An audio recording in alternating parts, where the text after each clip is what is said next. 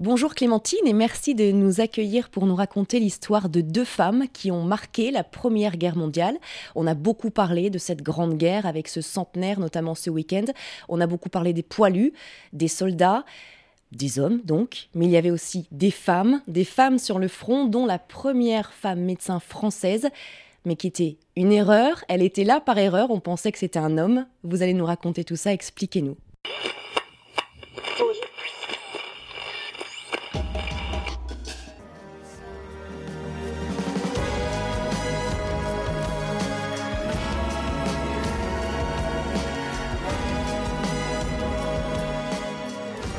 Oui, avec joie. Alors bien sûr, il y a quand même une grande figure féminine que tout le monde connaît, qui est celle de Marie Curie, avec ses ambulances sur le front pour faire des radios. Mais je crois que là, la postérité lui a rendu justice. Voilà pourquoi je me suis intéressée de plus près à deux femmes dont les noms ne sont pas entrés dans l'histoire, et c'est fort injuste. Et l'une d'entre elles, oui, en effet, Nicole Girard-Mangin, est arrivée sur le front comme médecin, mais à la suite d'un complet malentendu. Il y a sans doute un gratte-papier obscur dans quelques bureaux du ministère de la Guerre, puisqu'à l'époque on parle encore du ministère de la Guerre, eh bien qui s'est dit qu'il s'agissait d'un monsieur, sans doute monsieur Gérard Mangin. Et du coup, il mobilise Nicole Girard-Mangin, qui à ce moment-là donne des cours sur la tuberculose à la Sorbonne et est médecin à l'hôpital Beaujon. Elle reçoit donc cet avis de mobilisation. Que faire ? Elle est une femme, elle n'est pas du tout censée être mobilisée. Eh bien, par défi, sans doute aussi par fibre féministe, eh bien, elle répond à cette convocation, à cette mobilisation, et elle se présente à Aubonne, dans les Vosges, à l'hôpital militaire, en disant « Voilà, je suis médecin, je suis le docteur Nicole Girard-Mangin, qu'allez-vous faire de moi ?» Il se trouve qu'on est alors au tout début de la guerre. On manque de médecins, donc même si on voit débouler cette petite blonde dont on se dit qu'est-ce qu'on va en faire, eh bien on accepte de la mettre sous les drapeaux finalement. Et elle est envoyée dans un endroit, après Aubonne-les-Bains, qu'on imagine à l'époque de tout repos pour s'occuper des malades du typhus, à Verdun, figurez-vous. Voilà, on se dit là, elle sera à l'arrière et en sécurité. Ça n'est pas exactement ce qui va se passer par la suite, bien sûr. Alors, il y a aussi une anecdote assez caustique sur cette première femme médecin, parce que l'armée française n'avait pas de femme médecin. Il a donc fallu lui inventer un uniforme.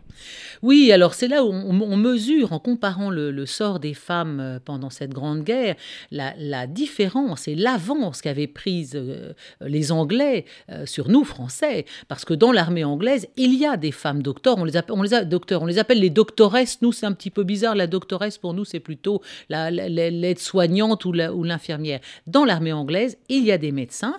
Dans l'armée française, il n'y en a pas. Que leur mettre sur le dos ? Eh bien, on va imiter l'uniforme des femmes médecins anglaises. On rajoute à Nicole une sorte de casquette plate d'officier. Et voilà, en avant-marche, la voilà sous les drapeaux. Mais elle va donc porter un uniforme qu'elle sera la seule à porter de toute la guerre dans l'armée française. Aucune femme médecin ne va la rejoindre par la suite pendant la guerre. Elle restera la seule. Alors, elle est la seule à avoir été mobilisée sur le front. Il y aura d'autres femmes médecins. Il y aura notamment à Lyon une certaine Madame Tissot-Monod qui prend la direction de l'hôpital militaire numéro 3 à Lyon. Mais non, elle reste unique en son genre comme femme médecin sur le front. C'est vraiment la seule. Alors, à côté d'elle, il y aura une autre figure très, très intéressante, très importante de cette guerre, c'est Suzanne Noël. Et Suzanne Noël est née en 1878, le 11 novembre 1878, ce qui fait qu'elle a eu l'occasion, le 11 novembre 1918, il y a très exactement 100 ans, de fêter à la fois son anniversaire et l'armistice de la Grande Guerre. Elle est donc née, Suzanne Noël, même année que Nicole Girard-Mangin, et elles ont un destin assez proche, parce que toutes les deux font médecine, dans une époque où il y a très peu de femmes médecins. Dans un cas, vous avez Nicole Girard-Mangin, elle interrompt ses études de médecine commencées brillamment parce qu'elle se marie, ce qui est le destin de toute femme ayant dépassé la vingtaine à l'époque. Elle se marie, Elle a un enfant, Étienne, un fils unique. Elle épouse un négociant en Champagne, mais elle se rend compte qu'elle n'est pas du tout faite pour ça. Et du coup, en 1903, elle divorce, à une époque où c'est quand même encore un véritable scandale. Elle divorce, elle reprend ses études de médecine. L'autre cas, celui de Suzanne Noël, c'est celui d'une femme qui a un mari médecin, et qui va l'encourager à faire médecine. Parce qu'évidemment, dans l'époque aussi, que votre mari vous laisse faire, et ça fait la différence. Et ce qui est très beau dans le cas de Suzanne Noël, c'est qu'elle devient donc une des premières femmes chirurgiens esthétiques, une discipline qui va faire des pas de géant pendant la Grande Guerre, naturellement, car vous avez toutes ces gueules cassées. Donc elle sera à l'hôpital du militaire du Val-de-Grâce, où l'on soigne les premières gueules cassées. Elle va y passer toute la guerre.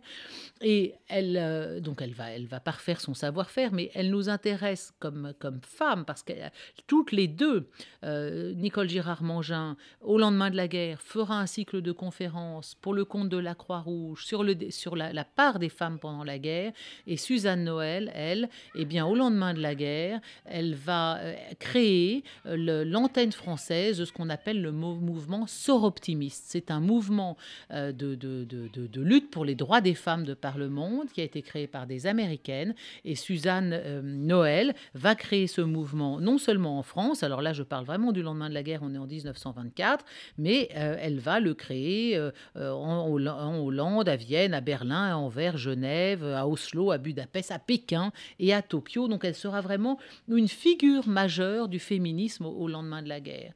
La malheureuse Nicole Girard-Mangin, elle, apprenant qu'elle souffrait d'un cancer incurable, se serait donné la mort prématurément à l'âge de 41 ans en 1919, juste après l'armistice. Mais enfin, voilà deux figures majeures de la cause des femmes qui l'ont vraiment amplement servi pendant le conflit et dont les noms, hélas, ne disent plus rien à personne, car la postérité est souvent très injuste et un petit peu misogyne, il faut bien le dire.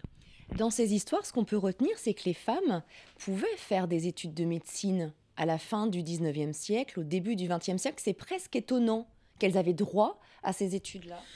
Alors, les femmes avaient droit, naturellement, mais vous savez, on leur mettait beaucoup de bâtons dans les roues quand Marie Curie, ça n'est d'ailleurs pas Marie Curie, c'est quand sa sœur, qui l'a précédée en France, sa sœur se rend à ses cours de médecine, elle est la seule femme et les garçons gloussent, comme si une poule entrait dans l'amphithéâtre. Donc, on leur a mis, voyez-vous, quelle autre grande, la grande figure de la Montessori, grande figure de la pédagogie. Pareil, elle n'avait pas le droit de suivre les cours d'anatomie. On est à la même période, la fin du 19e. Elle a eu le droit de suivre les cours de médecine, mais pas les cours d'anatomie, parce que c'était jugé indécent, si vous voulez. Donc, vraiment, les femmes qui ont réussi à mener jusqu'au bout des études de médecine, ou des études quelles qu'elles soient à l'époque, vraiment peuvent avoir toute notre estime, notre admiration, notre reconnaissance, car effectivement, les hommes ne leur ont jamais facilité la tâche. De la même manière, la première femme avocate, eh bien, elle était docteur en droit. C'est Madame Chauvin, me semble-t-il, Jeanne Chauvin, me semble-t-il, oui. Eh bien, elle était docteur en droit, donc il fallait une licence pour être avocat. Donc vous aviez toute une piétaille d'avocats simplement licenciés qui avaient le droit de plaider, et avec un diplôme de docteur en droit, elle n'avait pas le droit. Et il a fallu qu'elle en appelle à Poincaré, qui était lui-même avocat, pour que les femmes soient autorisées à plaider. Donc chapeau, sans être outrancièrement féministe, mais à toutes ces femmes qui elles-mêmes se sont débattues pour aller jusqu'au bout de leurs rêves et de leurs ambitions professionnelles, mais qui les ont en plus mises à profit pour servir la cause des femmes au-delà de leur seule personne. Est-ce que vous savez si ces femmes ont été récompensées à la fin de la guerre par une médaille, par une décoration ? Alors, à ma connaissance, il ne me semble pas que ces femmes étaient spécialement décorées, mais je ne voudrais pas me prononcer de façon péremptoire, parce que non, c'est un détail sur lequel je ne me suis pas penchée, donc, mais non. Et puis, tout simplement, je pense que nous connaîtrions peut-être leur nom quand même, parce que la seule femme médecin sur le front, c'est quand même quelque chose d'énorme. Or, ce nom de Nicole Girard-Mangin ne dit rien à personne.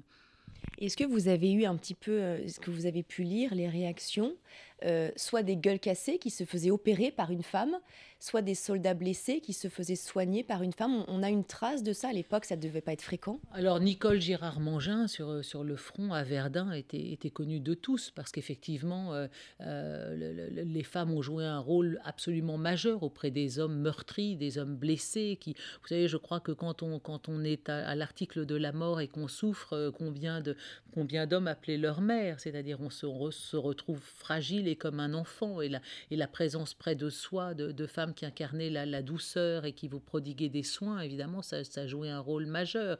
Nicole Girard-Mangin était donc connue sur le front parce qu'elle avait sa propre ambulance militaire et elle s'aventurait au-delà des lignes. Elle a vraiment en plus pris des risques importants, et puis surtout on la connaissait parce qu'elle était toujours avec sa chienne. Elle avait une chienne qui s'appelait Donne, et donc c'est ce petit bout de femme toute petite, blondinette, dans son uniforme un peu bizarre, créé uniquement pour elle, mais qui était médecin, donc qui était capable d'opérer, faute de médecins hommes présents sur le champ de bataille. Oui, bien sûr, tout le monde la connaissait. C'est comme ça que ça se passait. D'abord, le chirurgien, enfin le médecin homme en priorité, et s'il n'était pas disponible, le médecin femme. Oui, bien sûr, d'autant que si vous voulez, surtout du côté français, comme il n'y avait quasiment pas de femmes médecins, pour tout le monde, il va de soi qu'une femme est forcément subalterne. Et je pense qu'il devait toujours se passer un petit décalage entre le moment où un médecin voyait arriver une femme qui était capable de faire la même chose que lui. Mais à la fois, vous savez, il serait anachronique de juger tout ça avec notre regard aujourd'hui, dans une époque où l'égalité des sexes est parfaite, et où il y a sans doute plus de femmes médecins que d'hommes, plus de femmes avocats que d'hommes, etc. On dit aussi souvent que les métiers qui se féminisent sont aussi ceux qui se précarisent, mais en tout cas, bien sûr, à l'époque, c'est complètement anachronique d'avoir une femme qui soit l'alter ego d'un homme dans un hôpital. Et on ne peut pas en vouloir à un homme d'être interloqué, et d'avoir pour premier réflexe de dire qu'est-ce qu'elle fait là, celle-là. Elle est donc vous occuper de vider les bassins. C'était la même chose pour Suzanne Noël. Sans doute avait-elle besoin d'un mentor pour la faire arriver au Val-de-Grâce, pour soigner ses gueules cassées. Des hommes ont quand même cru en elle. Oui, bien sûr, c'est ce que je disais il y a un instant, c'est que naturellement, avoir aussi un mari qui vous soutient, ça change tout. Alors aujourd'hui, ça nous choque parce qu'on est toutes, on travaille toutes, et ça nous énerverait plutôt qu'on nous dise, voilà, tu dois ça à ton mari. Mais dans cette époque, c'est encore très vrai. Une femme n'a pas d'autonomie financière. Une femme, c'est Giscard d'Estaing, le droit pour une femme de pouvoir avoir un compte en banque, signer un chèque, c'est 45, le vote des femmes. Enfin, on est dans une génération, on n'a pas été élevé dans ces difficultés, cette inégalité. Encore qu'on sait très bien qu'il y a encore des différences salariales trop importantes entre hommes et femmes. Donc cette inégalité, elle subsiste. Mais à l'époque, bien sûr, si vous avez une famille qui vous soutient, un mari qui vous soutient, ça change tout. Et d'ailleurs, on le voit très bien entre ces deux femmes nées la même année. Dans un cas, vous avez celle qui épouse un négociant en Champagne, et donc elle finit par divorcer pour pouvoir faire ce à quoi elle aspirait depuis toujours. Dans un autre, vous avez une femme mariée avec un médecin qui la pousse, qui l'encourage. Et vous avez Pierre et Marie Curie, qui sont des alter ego, qui sont tous les deux prix Nobel. Et c'est une définition du couple qui est très avant-gardiste, sans doute, dans lesquelles on se pousse et on a la même ambition pour l'autre que pour soi-même. Et c'est ça, la conception peut-être idéale de la famille. C'est celle où on ne fait pas forcément les mêmes choses au même moment, mais on s'encourage, et on sent bien que l'importance d'avoir de l'estime pour le compagnon de sa vie, et à un moment où il connaîtra son heure de gloire professionnelle, on sera un peu en retrait, puis chacun son tour, et on s'épaule. C'est ça une vie de couple. Vous me disiez sur Suzanne Noël, notre chirurgien esthétique, après la guerre, elle a fait une invention qui, pour le coup, après, a beaucoup servi aux femmes. Oui, alors c'est amusant parce que c'est vrai que Suzanne Noël, si on ne la connaissait pas pour ses hauts faits à la tête de cette cause féministe qui a été ce qu'on appelait le soroptimisme, hein, un mot qui n'est pas très très beau, mais enfin, eh bien, on lui attribue les premières liposuctions. Donc elle serait l'inventeuse de la liposuction. Donc en effet, elle a beaucoup bien mérité de la cause des femmes parce que à la fois pour son combat pour la promotion des droits des femmes, mais aussi pour la liposuction. Et alors ça ne s'arrête pas là parce que voilà une femme qui pendant la guerre a également pratiqué un certain nombre d'opérations de chirurgie esthétique pour modifier le visage de résistants qui était cherché, qui aurait recherché, qui aurait pu être exécuté. Non, c'est vraiment une figure de femme absolument magnifique et qui fait partie de toutes ces femmes qui méritent ô combien d'être tirées de l'ombre où la postérité les a plongées et où, je le répète, une postérité qui est généralement un petit peu, et même beaucoup, qui est misogyne parce que l'histoire est écrite par les hommes. Alors, il ne faut pas non plus monter au créneau parce qu'il est vrai qu'il y a bien des héros obscurs dont nous serions, vous et moi, incapables de dire les noms et qui ont été des hommes et des héros magnifiques. Mais c'est vrai que si la postérité a déjà des injustices pour les messieurs, alors à quel point pour les dames? Merci beaucoup Clémentine et à très bientôt pour une nouvelle première femme dans l'histoire.